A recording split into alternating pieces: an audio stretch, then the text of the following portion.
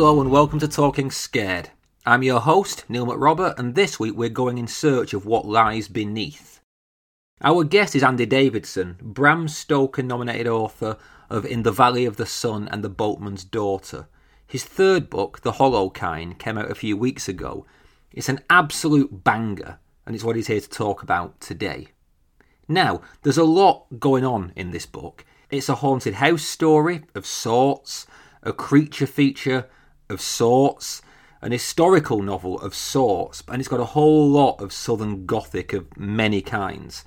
Andy's prose is lush, and by Christ does he know a lot about the history of Georgia, both human and natural. Now we talk a lot about that in this episode, as well as the link between industry and horror, the allure of extreme fictional violence, and the sheer delight of finding a map at the front of a book. Plus, we go a little deeper than usual into the nature and origins of the evil at the heart of Andy's story.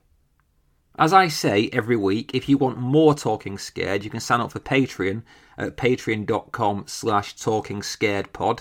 You'll get a few bonus episodes per month, a lot of chat from me, some exclusive interviews, and all contributions are received with complete gratitude. But now, come with me to a clearing in the woods somewhere down south. The shadows are as thick as the kudzu, and the ground is rank with turpentine and blood. Let's talk scared.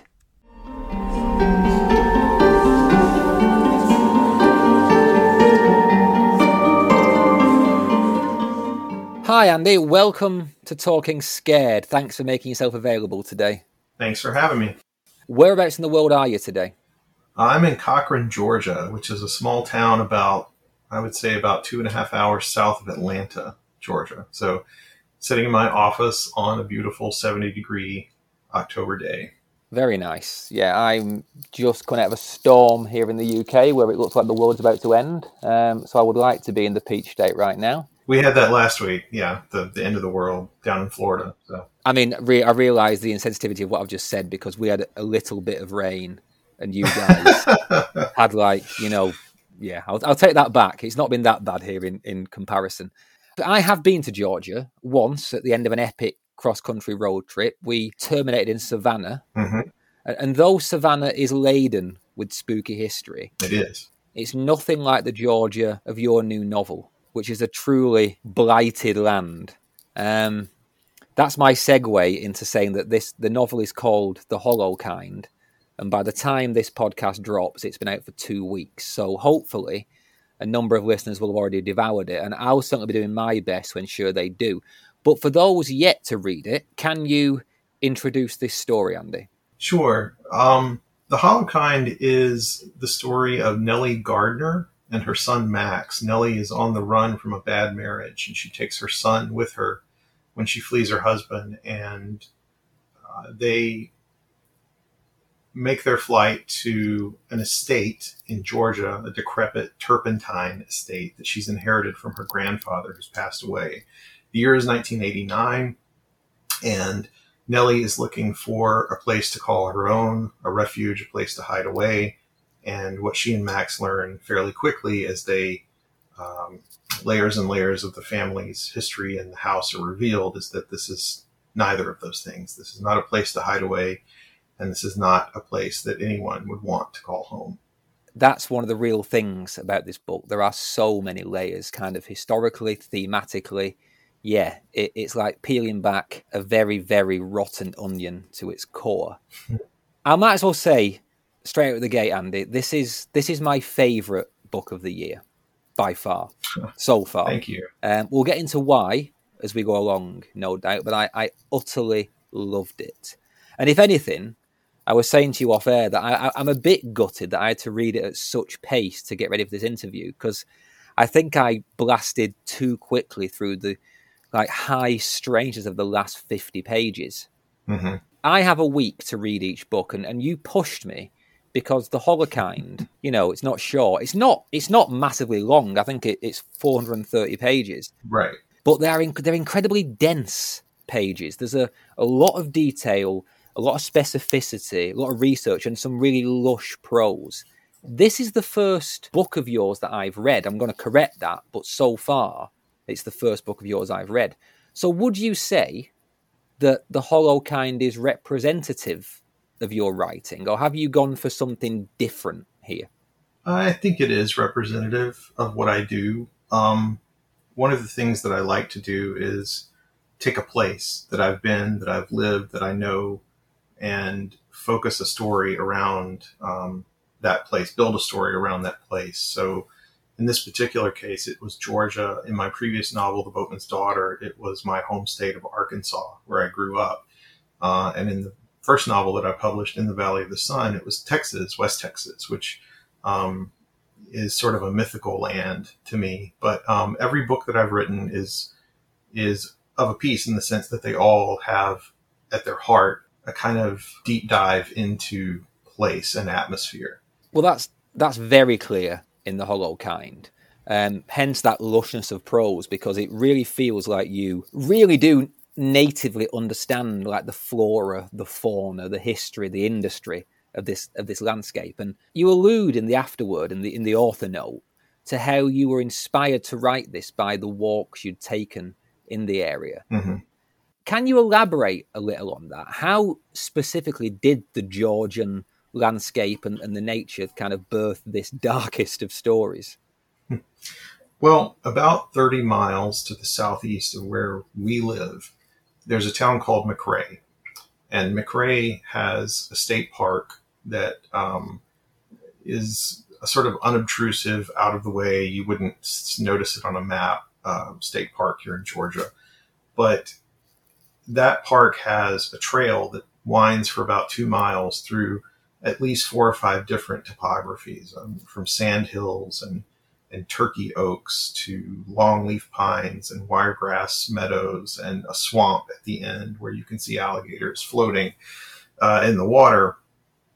So it's a really inspiring kind of place. And it's mysterious because we've walked a lot of trails, my wife and I have, and I've never been on a trail that had such a varied quality to it. You start in what seems to just be a hardwood forest, and suddenly you're, cresting this rise, and there's gopher tortoise holes, and you might see an indigo snake crawling across the pathway. So it's a fascinating landscape, and it's right here, not far from where I'm at. So those walks through that trail, we maybe made about 3 of them over the course of the book, and writing it were very inspirational. One of the impetuses for the book, though, was this idea of turpentine farming. I didn't know much about it, but I had heard through colleagues here at the university where I work that it was at one time a significant industry in the area. And we discovered through kind of diving into that research-wise that there, about an hour to the south of where we are here, there's an agricultural museum that's run by one of our state colleges in the university system. And they actually have replicas of, a working turpentine mill and all sorts of great stuff. So we were able to go there and actually see that process, see like what a big barrel of hardened rosin looks like. And so in a way, it was learning about the place where I live as much as it was being inspired by the place. And so those two things kind of came together for me as I was writing the book. But yeah, it sort of began as just a curiosity about where I live. I always think it's great when that happens, when something sort of niche about the industry of a place kind of comes to represent that place. I know I'm in the UK, and obviously we've got lots of farmland, and like there are quarries near where I live, and I'm trying to write a story all about that because it's kind of like living history, and these industries tend to be stained with bloodshed because, let's face it, none of them were that safe. Yes. 20, 30, 40, 100 years ago. So it's weird how something like industry, which is so, so boring on paper. If you were to say it's a book about turpentining, most people would probably be like, really? It's like, but they're actually really fascinating from a horror perspective because they are these blood-stained histories that mark a landscape as well. I know when I was in Maine, I became fascinated by the way this idea of logging, not so much cutting down the trees, but when I was in Bangor, there was this great display about how they used to float the logs down the, I think it's the Penobscot River. And they would literally, like, the loggers would, like, you know, walk across these floating logs. And I remember thinking, like, one, that's definitely where Stephen King got the idea for the raft from. And two, that is just a great kind of like high octane setting for a story, even though it's about a really mundane way of earning a living. Yeah, so I did love all the industrial detail. And I would like to go to that museum. Oh, it's wonderful. And two, I think that in horror, in particular, there's this sort of connection with landscape and place, especially when you get into subgenres like folk horror.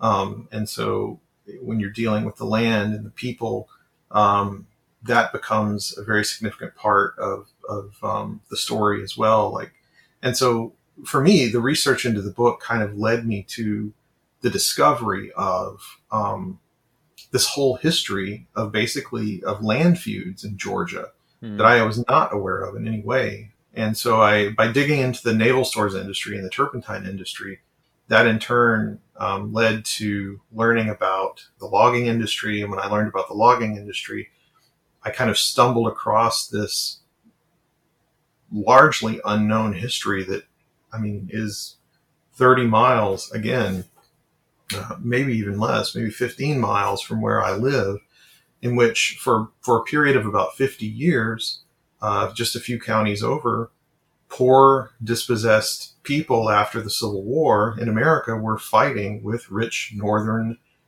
industrialists who came down and through various machinations that were dubious at best, founded lumber companies and either seized or bought for pennies on the dollar hundreds of thousands of acres of land from these poor farmers who had just been working the land, which of course, when you go way back into history, you find out that that land, once when it was verdant longleaf pine forests, was tribal hunting grounds for Creek Indians.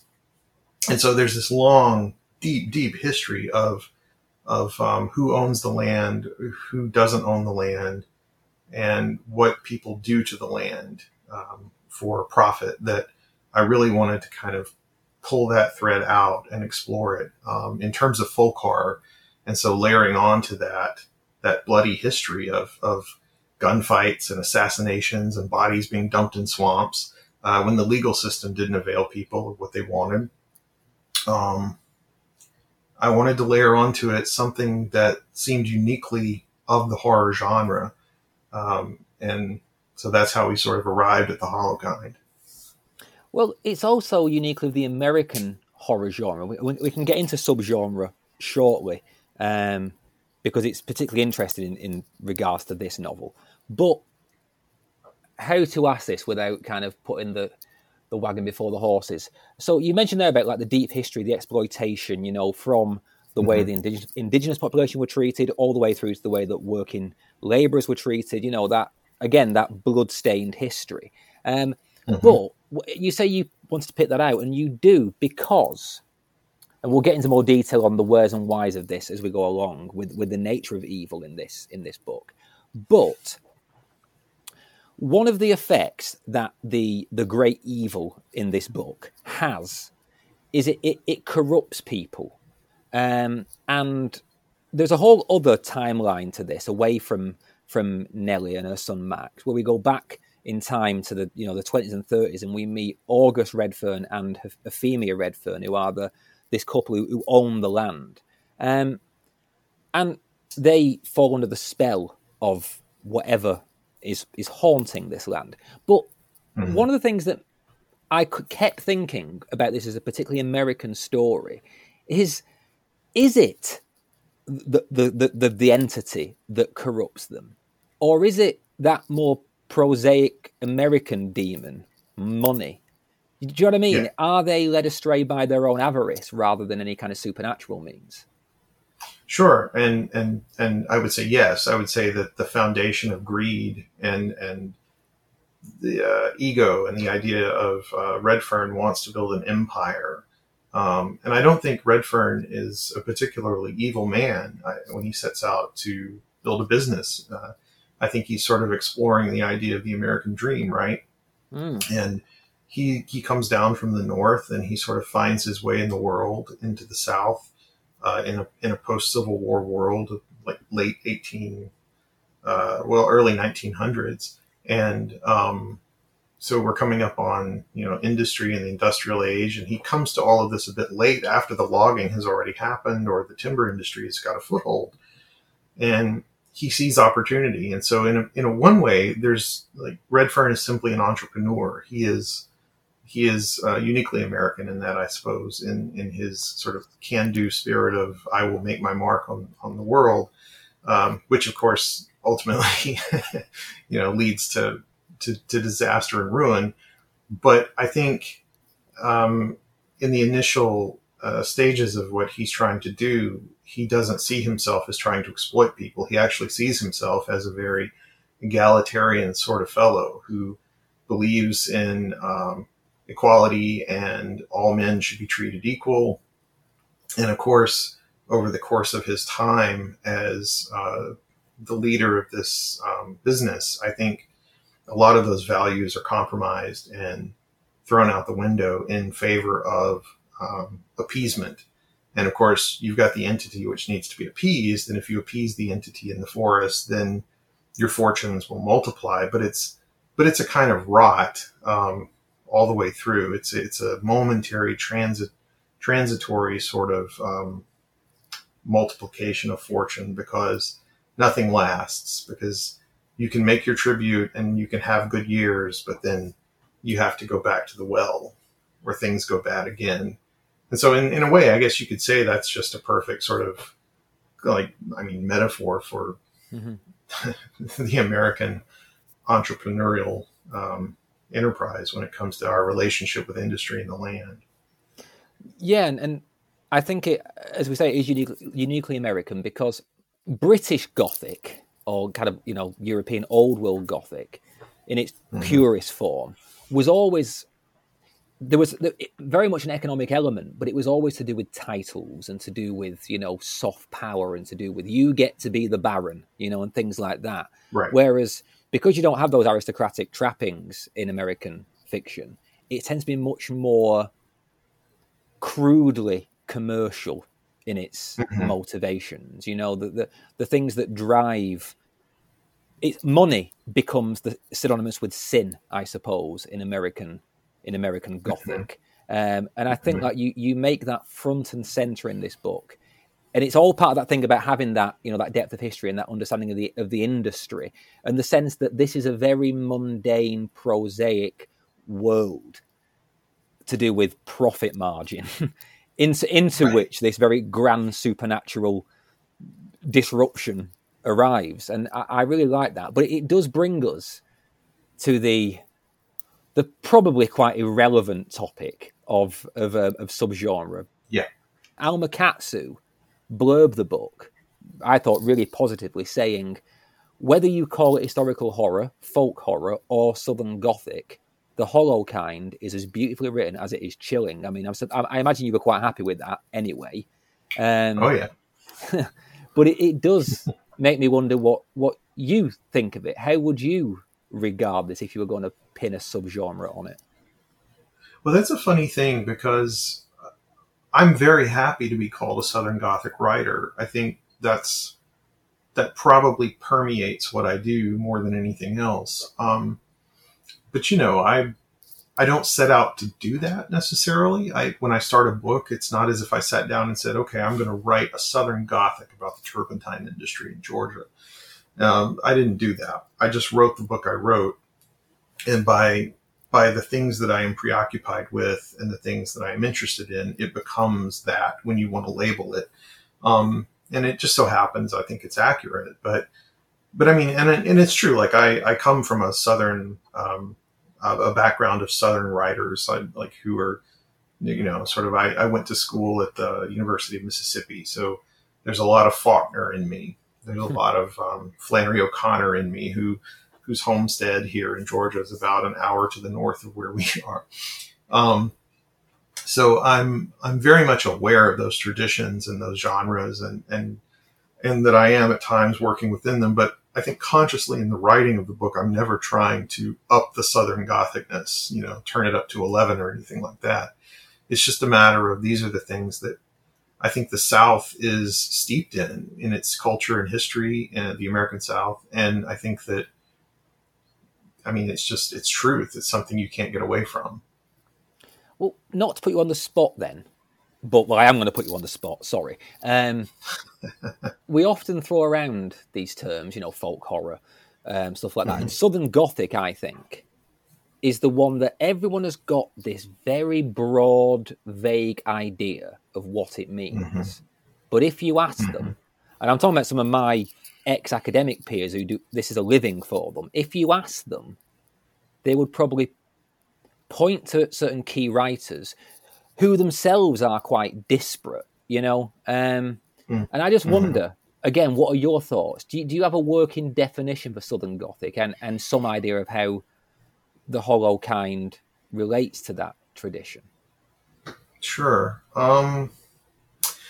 Well, I think it's in the word. I think so. The Gothic is essentially a genre that America inherited from Europe or from England, from that tradition of writers.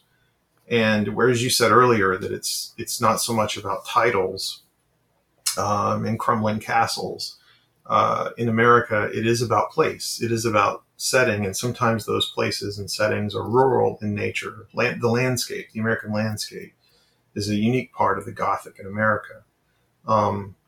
It's that idea that the landscape is haunted, the landscape is oppressive, the landscape is something we don't understand. It's mysterious, so it's sort of that romantic notion.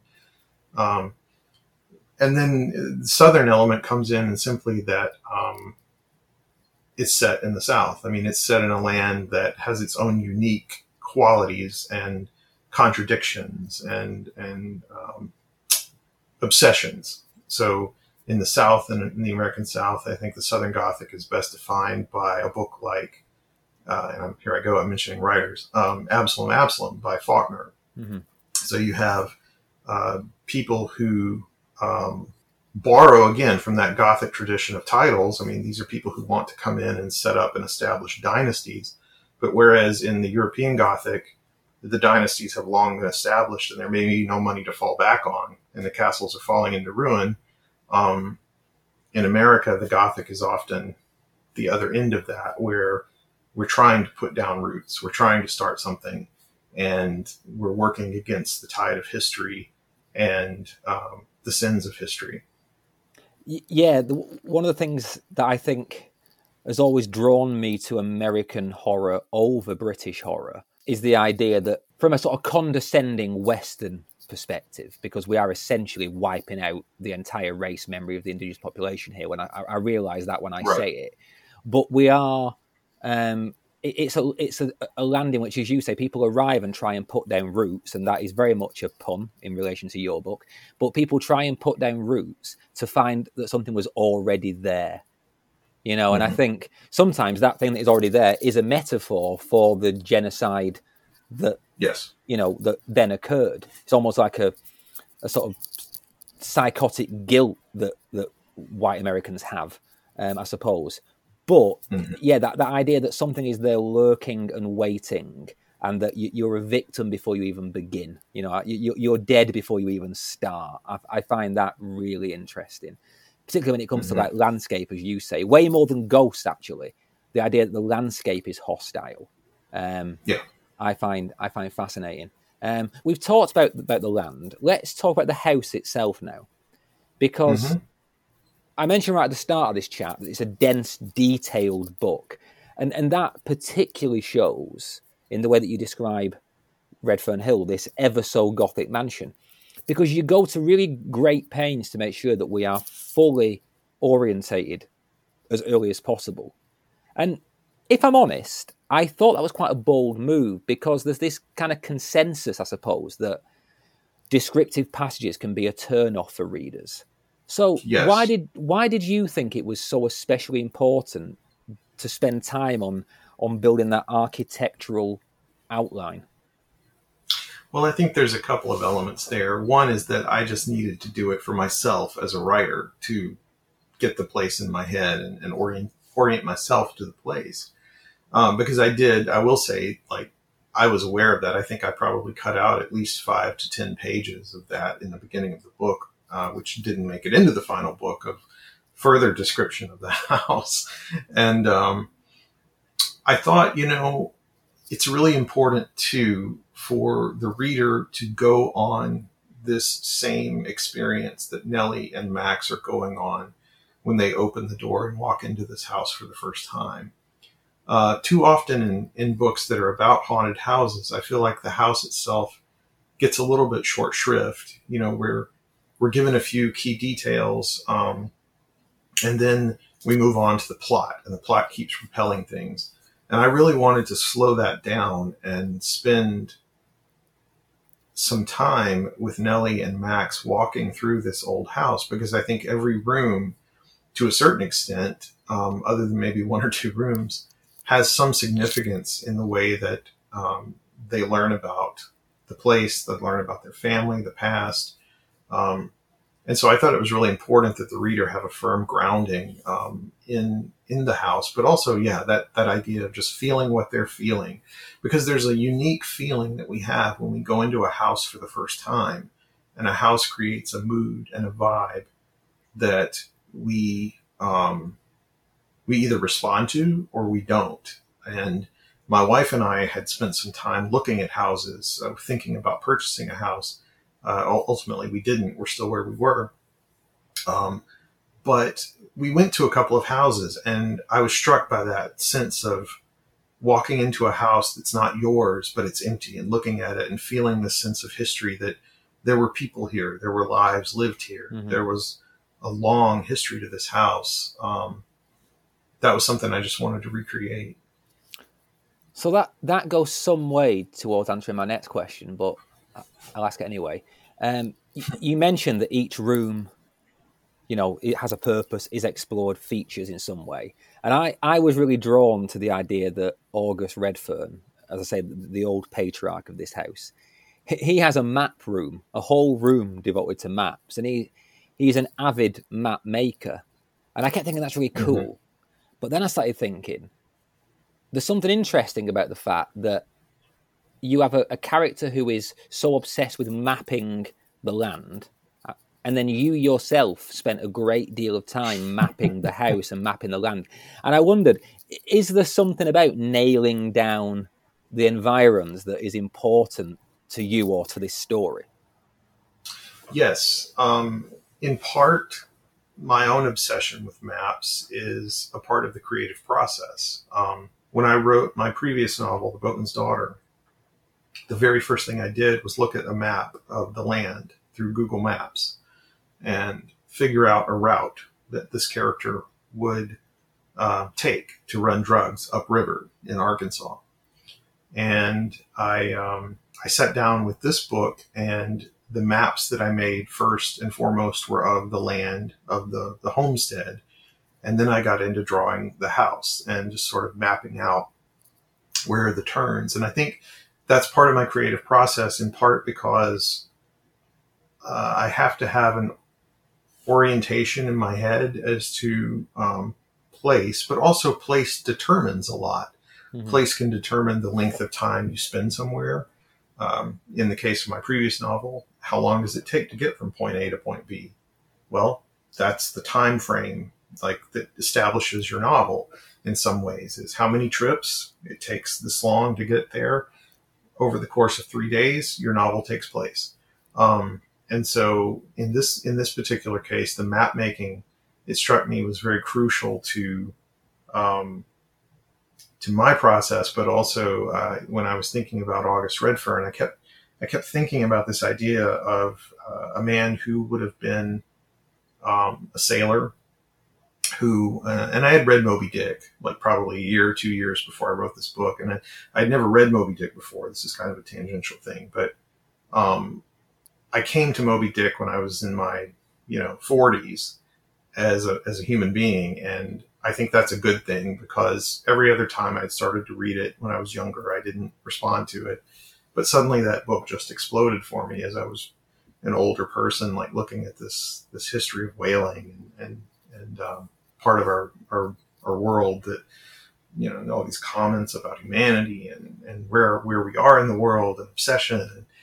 And so I had fresh on my brain this idea of a man who would have been in that world traveling. And if you are a journeyman, then where you are is important and where you go is important. And so when he finally settles in one place, he would still be obsessed with the mapping of that place as both a kind of entrepreneur, but also as a hobbyist, a map maker. Redfern's maps are not just perfunctory maps. They're these kind of ornate, beautiful things that he embellished as an artist. And so then the maps become important for carrying that spark of artistry from Redfern to Nellie, which connects them in terms of, their sort of inherited sense of the artistic. And Nellie's an artist and a painter in the book. Mm-hmm. And maps at one time in the process of plotting the novel became crucial also for discovering things about the place. And I kind of let that fall away as I was writing, but I kind of retained as much as I possibly could of maps for Nellie in the past, at least. And I remember as a kid, I was obsessed with maps at the front of books. I love to flip back to the front of a book. I love Tolkien's maps in particular were wonderful. Yeah. And I was actually very fortunate in 2018 to be in Oxford and see the Tolkien exhibit at the library there. And I walked into that, and by the time I left, I was weeping. It was so incredible. Yeah. It's like a spiritual experience. So I guess maps have always just been a crucial part of my creative process. And I like the idea that that's a way in for me to kind of care about Redfern as a human being, is that he shares that passion, because he does some really horrible things in the book. Well, yes, he does do some horrible things. And that's a great segue into talking about it, because I loved reading the historical sections. Don't get me wrong. The stuff with Max and Nellie is great. And what's good about the modern stuff is what starts as like a haunted house thing, like someone is forced from their home to live somewhere else, and they find out it's not a refuge. That feels like a very typical haunted house story, but then it becomes something much more. So I loved that. But the historical stuff was where my heart was, because there's something about the kind of genteel nastiness of those older sections that really appealed to me. And I mean, on a simple question, but why did you choose the sort of 20s into the 30s and the late 80s? Because the contemporary stuff is the 80s, it's not the modern day. Why did you choose those eras to kind of bifurcate your story? I chose 1989 in particular because that's the same year that I was 11 years old. So for me, it was an easy way in to write about Max as a child, because it was essentially a lot of the things. I mean, aside from the abuse that he suffers, I think that Max is pretty much like the kind of kid I was. He loved the things I loved. And so there's a lot of kinship with that character for me.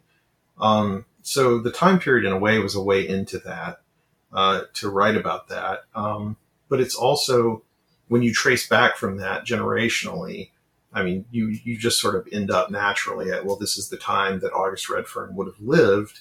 And of course, that also dovetails with a bit of the historic timeline of the turpentine industry and its kind of heyday. I think it existed actually pretty well into the 40s, but was on the wane by the 1950s, here in this region in North Carolina, in Florida as well. So in a way, it was just sort of a nice confluence of convenient coincidence that all of these things lined up and fit. I did play around with the gaps in time a little bit, like when did the jumps in time and the historical timeline happen from 1917 to 18, and then from, I think there's one in the 20s, and then further down the road it's in the 30s. So I was trying to kind of trace the arc of that industry in miniature through this family and the rise and fall of it. But also, it's just a simple matter of how old is Nellie's father? When would he have been a child? At what age would he have, what age would he have been? What year would it have been? Mm-hmm. There was a lot of early frustrations with changing dates on family trees, which those are kind of details that just sort of drive me crazy. But I think I finally got them right. But even in the copy editing of the book, there were some little year and age flubs that got caught. So those things fluctuated a bit. I'm a little bit taken aback, if I'm honest, Andy, by how many things you've said that correlate completely with the thing I'm currently trying to write. So you won't know this, but I started this podcast as a way to sort of semi-document my own attempts at writing a novel. Mm-hmm. And some listeners will be delighted to hear that I have actually re-picked up the story, because I put it down for a year and I've gone back to it. So Dan, if you're listening, I am back at the page. But Andy, some of the things, right? So you're writing about turpentining. I'm writing about quarrying, which is very much, in the blood and stone of where I live. Mm-hmm. I'm writing in two timelines with my protagonist is an elderly man in the modern day and a much younger man, decades earlier. And again, I was doing that thing. I was trying to find a way, because the old guy I'm writing about works in service as kind of like a valet. And I was like, well, how late into the 20th century can I push that would be a viable job to allow him to be the right age, in the modern day? Do I have to move that around? And it's a nightmare, isn't it? It is. Trying to shift around these dates and people's ages and this.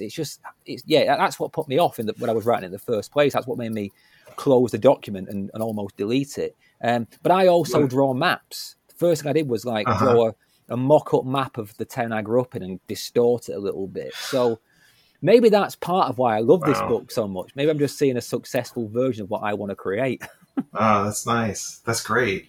It's fun. It's fun too in that process how things kind of fall in your lap unexpectedly, and it can be frustrating because you think, damn, I've got so much written already. Now I've got to go back and change this because the thing that fell in my lap is too good not to put in the book. So the example of that for me with The Holokind was the 1918 influenza pandemic, which was not a part of the book in its original draft. Or at least in its original outline and conception. But in the midst of the writing of this book, of course, I found myself in the summer of 2020 in lockdown with my wife and our cats here at the house. And the headlines daily were about people who refused to get vaccines or people who refused to acknowledge the science behind the pandemic that was raging in the world. And it was such a strange kind of moment when I realized that in Georgia in 17 and 18, and 19, I guess, there would have been this similar vibe in the air, especially in urban areas like Atlanta or in areas like Camp Gordon and places on the coast where there were these mass grave burial sites. So I took a lot of that. I did a lot of research into that, and I took that and put that right in the book. And so there's moments in the book that at the one, there's a particular scene where in the historical timeline where a character gets a ride to town and he finds himself riding with a politician and two soldiers who are on their way home to see their wives or their girlfriends or their mothers.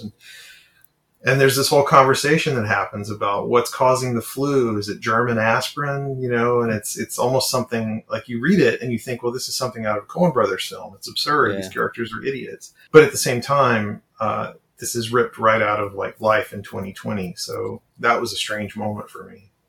Well, yeah, I was listening to a podcast all about the Black Death. And some of the things that happened then are exactly the same as today. The paranoia, the propaganda, the myth building. It's just like, Christ, how do we not change? How many times does this have got to happen before we change? Yeah. But actually, speaking of change, that's one of the reasons I loved the historical sections, because it's a weird thing with the periods you chose, that they feel like they are parts of entirely different worlds. And there's something very specific about the early 20th century that I've always found so fascinating in horror. But I kind of struggle to articulate why. And the best I can do is say that the 10s and the 20s and the 30s, before the Second World War, they belong to the modern age, but they also feel primitive, at least in the imagination, And society was close enough to be recognizable. Like, my dad was born in 1936, but different rules applied. Does that make sense? Oh, yeah, yeah. I think about that divide in terms of the modern age changing our conceptions of the world in which we live. So I think about Westerns in America, and the Western is sort of like America's great myth of, for better or worse, of American land and American people and manifest destiny and all that hogwash. So Westerns existed in an era when, the industrial age was kind of like we were building railroads west, but people still traveled by horse. And I think about Sam Peckinpah's movie, The Wild Bunch, where you have the intrusion of this automobile into that world. And what do we do with that? What do we do with this modern technology? We use it to drag a man to his death behind it. We use it to be fools and barbarians. And that just naturally leads to like mechanized weapons and Gatling guns and things that can kill people at an alarmingly fast rate. So yeah, I sort of feel like for me that moment in America is the turn from the 1800s to the 1900s, and when industry and mechanization sort of came up on the rise in terms of American life. Yeah. Some things were far enough off the map that they, before technology, as we conceive of it, they were still secluded and laws sort of unto themselves almost. And I'm not actually sure how true that is, or whether it's just a myth we all subscribe to for the benefits of storytelling. But either way, It works. I mean, Redfern, the character, gets across that idea of the difference between the 20s and the, later years in one character, because we see him, the man we see in his prime back in the 20s is the same man that we meet again in 1975 in these short interludes. But they are two entirely different existences.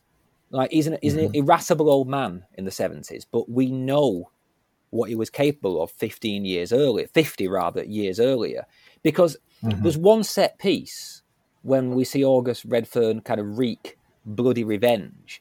I mean, I think that is my favourite 30 minutes of reading of this entire year. That was my favorite bit of the book to write. Oh, and that comes through. It opens up, and it's just because the book is kind of like a clenched fist in parts, and that part it's just like it breathes out and then shoots everyone, and it just excited me so much. And I mean, my question, I suppose, is you love writing it, I love reading it. What is it about that kind of violence that we find so thrilling? I don't know. And I was sort of laughing while you were talking and thinking this is really disturbing where this might be going, because I know he's going to ask this question. I don't know. I don't know if it's the catharsis of it, just like you said, like the clenched fist. And I think there's something innate in our natures as human beings that tends toward destruction, towards self-destruction. And those cathartic, violent moments in fiction and storytelling, by virtue of not being real, are our way of sort of excising that from us, maybe temporarily.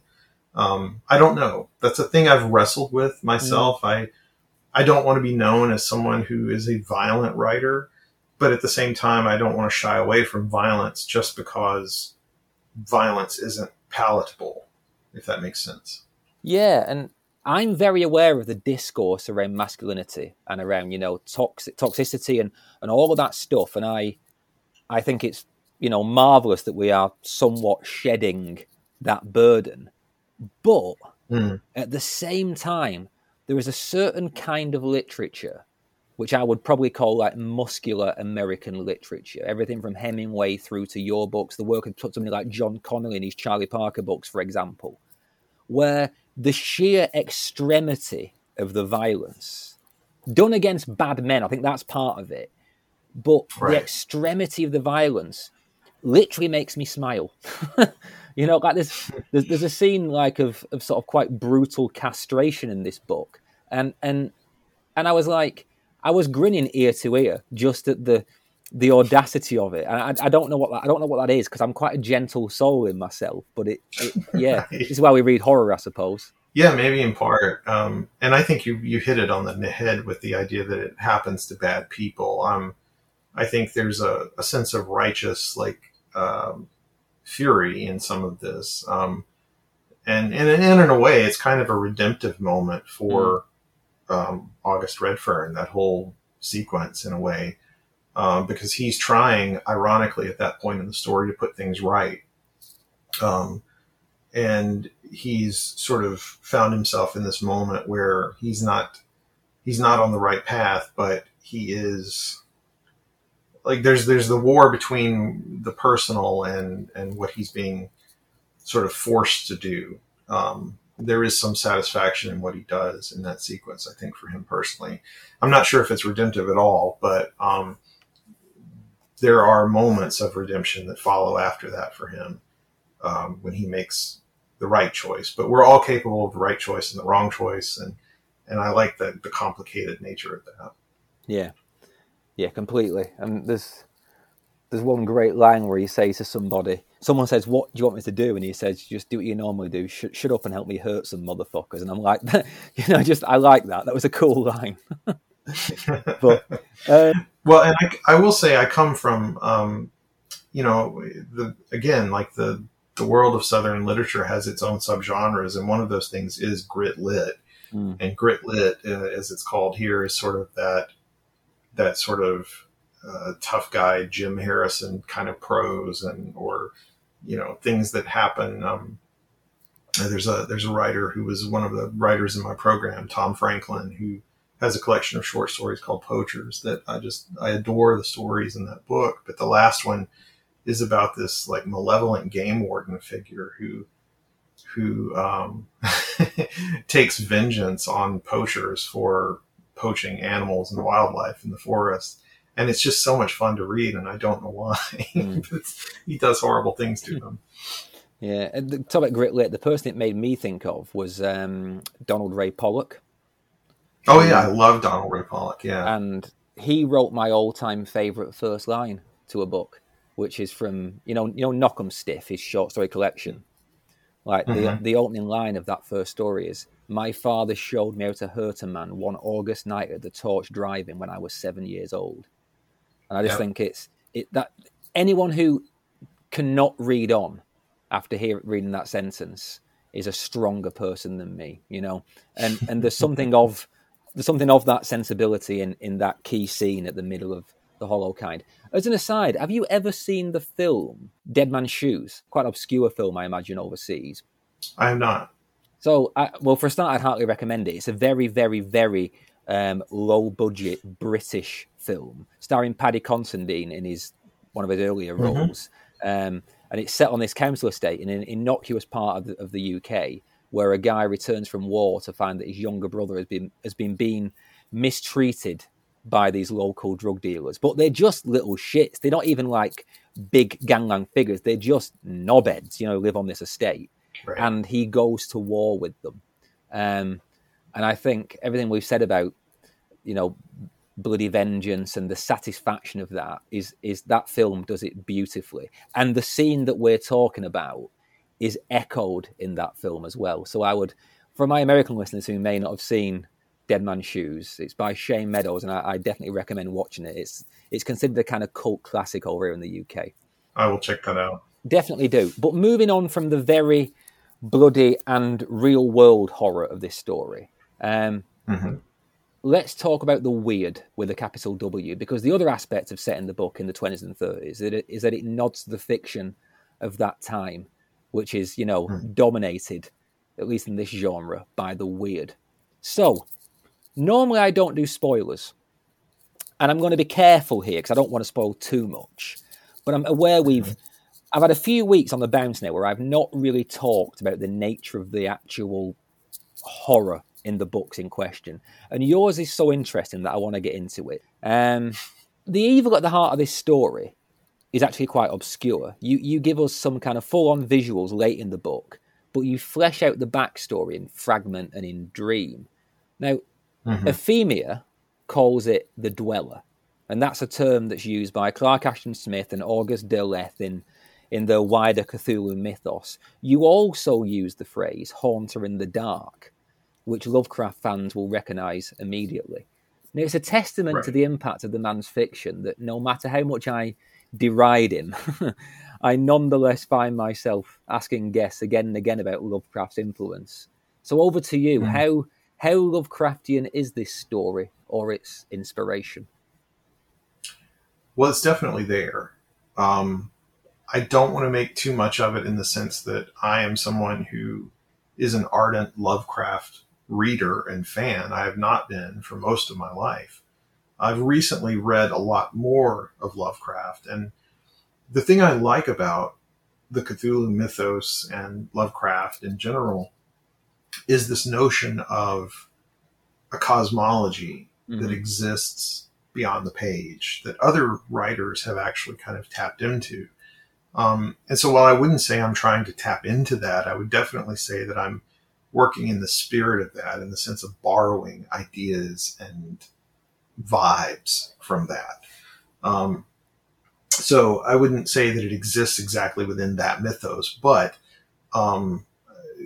in a way, the next project that I'm working on after the Holokind kind of extends that idea a little bit. I hope that these stories were Lovecraft's sort of interpretation of the unexplained world next door. And so characters might look to stories written by people like him as maybe these were stories that were not necessarily 100% fictions, but these were visions. These were things glimpsed by people who put this label on it.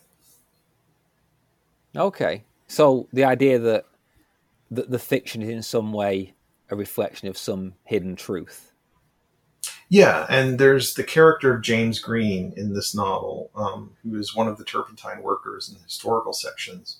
And the one of the little fun Easter eggs that I threw in for the book is that the epigraph at the beginning of the novel is actually from a James Green story published in 1932 called The Nameless Traveler.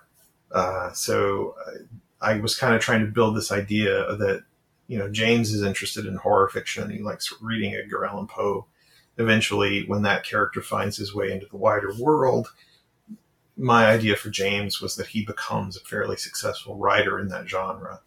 And so, you know, with future projects that I'm working on, one of the things that I'm sort of trying to do to borrow from that mythos of Lovecraft and the idea of cosmology, which I guess in turn borrows from people like King, is creating interconnected works, things that are not necessarily books in a series, but they all exist within the same world and same realm.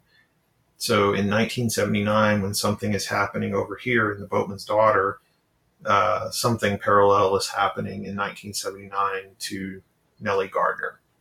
Right. Amazing. Amazing. Yeah. Because something I noticed, now I haven't read The Boatman's Daughter, right? But obviously it's quite a resonant title. You know, late in the final showdown, we get a flash of the dweller's perspective. And there's this great quote, and this is indicative of kind of the epic scale of this story. There's a quote where it says how it hid in the channels of the earth, deep down where sacrifices are made and the blood runs like roots to knit all things together, from the lowest boatman in a faraway swamp to the wreckage of this house. Now that phrase, knit all things together, and reference to a boatman, am I right in thinking that is a reference to The Boatman's Daughter? Yeah, absolutely. Yeah. I thought that might be the most long-winded wrong theory ever, but excellent. No, You're absolutely right. And that was the thing that until the last sort of draft of the book, I wrestled with doing that because I thought, on the one hand, this isn't going to make any sense to anybody who doesn't know anything else about anything I've written. But on the other hand, my editor, who was a real fan of that first book, or The Boatman's Daughter, she really liked that and wanted me to keep it. So I did. And I tried to kind of, create this sense that all things are kind of interconnected. And maybe there are parallel worlds. Maybe this isn't necessarily just one world that we're dealing with here, but it's that kind of multiverse idea too, that a story, a novel, a book is a contained world within a world. It's a world within the world we exist in reality. And, which of course gets that mirror effect of, are we all just in someone's novel, cosmically speaking? So yeah. That's very cool. I need to definitely go and read The Boatman's Daughter now. That's the final impetus. Last question. This is up to you to navigate, or just tell me to piss off if you want. But you mentioned cosmology, and there's a wonderful line when the entity itself ponders the name Dweller and thinks, of all its names, in all the universes it has known, it likes this one best. Now that line, in all the universes it has known, that's like petrol on my imagination, because I can't explain it, but I love that. Pennywise the Clown, Cthulhu. I love, like you said, that idea of a lore that extends beyond the page. I just love that stuff. But can you tell us anything that we don't know from the book? Like, what is the creature? Where is it from? Like, can you tell us anything that we can't, that reading between the lines in these fragments? Well, there's also some key information when August Redfern visits the psychic in Savannah. When there's the medium who channels his dead son, who is in the company of the Dweller at that point, as things who are given over to the Dweller are in their death. And there's a little bit of the history and the origin of the creature there. But essentially, the Dweller was born out of the idea that my Barry Hannah, the great short story writer, who was my thesis advisor and mentor at the University of Mississippi, in every writing workshop that I took with Barry, he bemoaned and lamented the fact that more MFA students weren't writing what he called pirate stories, stories of high adventure. We were all writing like knockoff Raymond Carver and things that were about things we had no idea what they really were. We were trying to write about life and we hadn't lived it. Well, great. And Barry just wanted us. Yeah, he did. And he was wonderful. And he's since passed away and I miss him every time I write a sentence. Barry's wonderful. But pirate stories, this idea of high adventure. And so I really wanted to just kind of pay a slight tribute to that idea with the Dweller's origins, this idea of connecting August Redfern's world of sailing and the nautical stuff from Moby Dick, that the Georgia coast has a history of pirates. You go to Savannah, one of the things is like there's pirate themed restaurants in Savannah. And I forget the pirate. He's a famous pirate. In the 1700s, I cannot think of the name right off the top of my head right now, but he was basically, I want to say, arrested or killed somewhere off the coast in this region.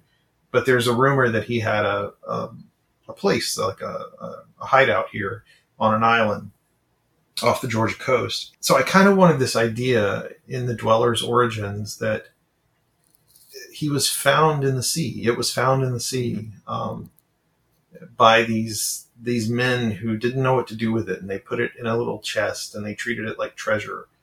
But quickly it was something that they wanted to get rid of because it didn't bring good fortune. And so they tossed it overboard and it found its way up the river through happenstance. Or didn't actually toss it overboard, I believe in the story. In the images, bury it, right? They bury it. They bury it, right? Yeah, they bury it. And so there's this sense of like it made its way into the world just by accident. It could have easily been somewhere else that they buried it, but here is where it ended up. And so the reason that the Dweller loves that name above all other names in my mind is that it implies this is home. this is where I belong. This is where I dwell. And that ties nicely into the idea that Nellie wants to find a similar thing, and so it sets them up as a kind of good nemesis for each other, I think. And also within the sheer overwhelming evil of the Dweller, there is also a pathos, because it's never had a home, and it's essentially a child that has fallen from where it should be. It's come to a stranger in a strange land, isn't it? And then Yes. There's a line where it talks about how it used, when it would, in between sacrifices, when it would roam, it says that it would go into the woods and howl its loneliness into the night. And I've always been one of the saddest things I ever read, and if I think about it, I still get like a nausea of tragedy in my stomach, is the story by Ray Bradbury, The Foghorn. I think I talk about it quite a lot on this show, but where the prehistoric monster rises from the ocean and attacks the foghorn at sea because it thought it was one of itself, and it's been so alone that in its rage, oh my God, it's this thing that's been on its own for millions of years, and it comes up and there's a lighthouse and the foghorn is blaring, and it thinks it's a friend, and when it's not, it demolishes it and then sinks back, and it's the loneliness of that monster breaks my heart. And there's something of the Dweller in that as well that spoke to me anyway. Yeah, that's beautiful. Well, the best monsters are lonely monsters. Like I think all monsters are empathetic by that nature, by that fact alone. They're lonely. Yeah. Well, I think we did that without giving too much away that would stop anyone's enjoyment of the story. So yeah. We've talked a lot about kind of references and inspirations and intertext today, which leads nicely to the penultimate question. Can you recommend a book for my listeners that they should read, and tell us why? Yeah. I just recently sat down for an interview with a horror writer whose work I did not know prior to talking with him, Joe Koch. And Joe has a collection of short stories out called Convulsive. And they are transgressive and visceral and unnerving and strange. They're some of the weirdest things I've ever read, and they're wonderful. But they will leave you shaken. They are not stories that coddle you or comfort you. And I just thought I'd never read anything like it, never had an experience like it. So it's called Convulsive. And it's a collection of stories, I believe, out from Apocalypse Party Press. And, well, you can check out an interview that I did with Joe for Southwest Review on their website, SWR, or southwestreview.com, I think it is. And Joe's a fascinating writer. I'll definitely look it up, because not only do I know the book, but Joe was tweeting me today in response to my massively misguided tweet about not liking dream sequences in books, which, as I'm currently speaking, my phone is going insane at the side of me because I've basically just done a Joyce Carol Oates, and the internet is piling on now. So yeah, hopefully by the time this goes live in like 3 weeks, it will have died down. But right now, I am both a champion of the masses and persona non grata. But Joe came back with a very nuanced response to my misguided tweet. So for those two reasons, I'll look that book up. My last question, Andy. I ask everyone, what truly scares you? I think what truly scares me is the uncertainty of day-to-day existence. So I think if you'd asked me that question prior to 2016, I would have had a different answer that would have been maybe more in line with the usual answer that you might get about, loss of loved ones or whatever.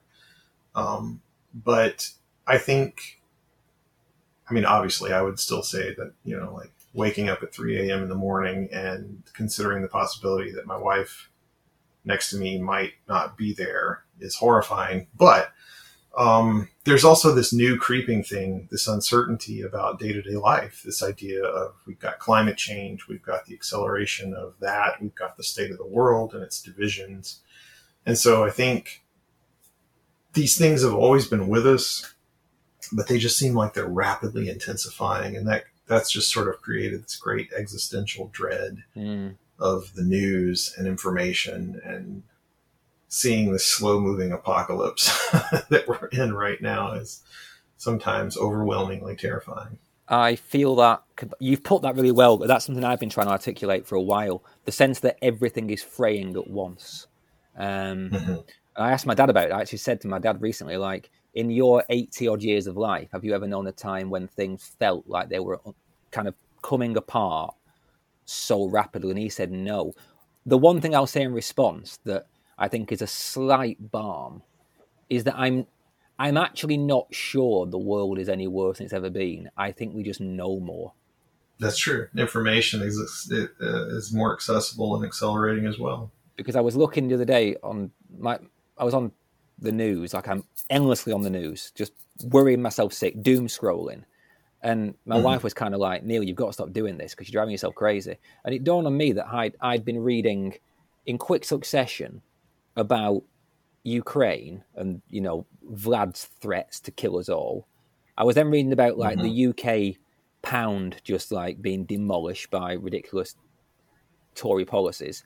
And then I was reading in the same day about the far right getting into power in Italy. And I was like, that's 3 different nations. Like, we're not supposed to have access to information that rapidly. You know, it should take weeks for that news to arrive by sailing ship, you know, so that we can really, really compute it. And I'm not saying ignorance is bliss, but I do think we're kind of overwhelmed by the sense of crisis that may be no worse than ever before.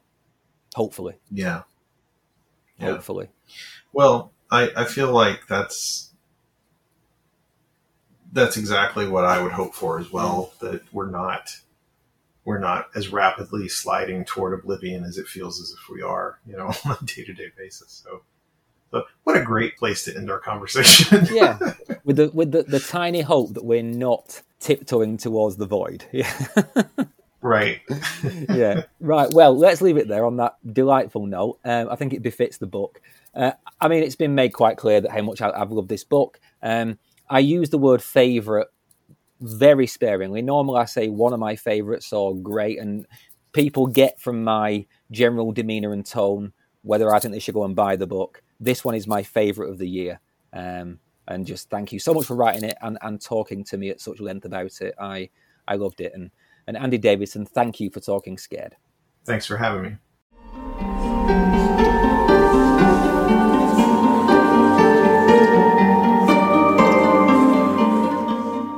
An apology first of all, folks. I'm sure you noticed the crackle when I was speaking in that episode.